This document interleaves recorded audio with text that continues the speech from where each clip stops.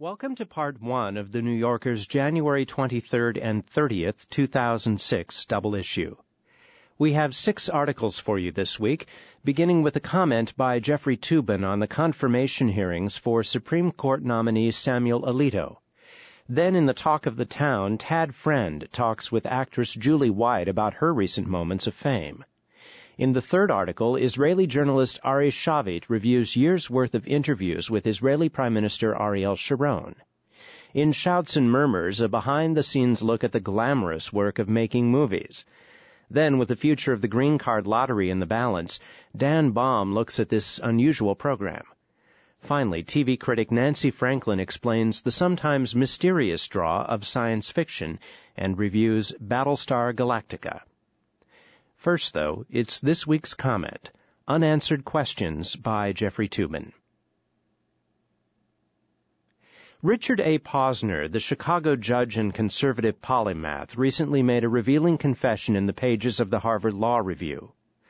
Of the 2004-5 Supreme Court term, he wrote, "Almost a quarter-century as a federal appellate judge has convinced me it is rarely possible to say with a straight face of a Supreme Court constitutional decision that it was decided correctly or incorrectly." This was because the most important pronouncements of the court were invariably political in nature rather than strictly legal. Constitutional cases, Posner asserted, can be decided only on the basis of a political judgment, and a political judgment cannot be called right or wrong by reference to legal norms.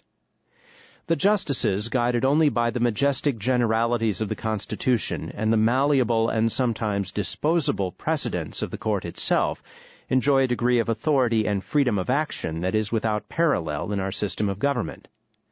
Some of the issues addressed during the term that Posner reviewed make his point nicely. Does the Constitution permit the execution of murderers under the age of 18?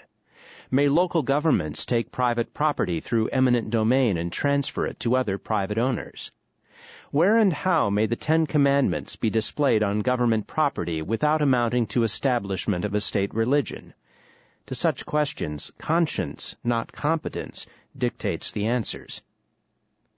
At the confirmation hearings for Samuel A. Alito, Jr. last week, there was little mystery about his political views early in his legal career.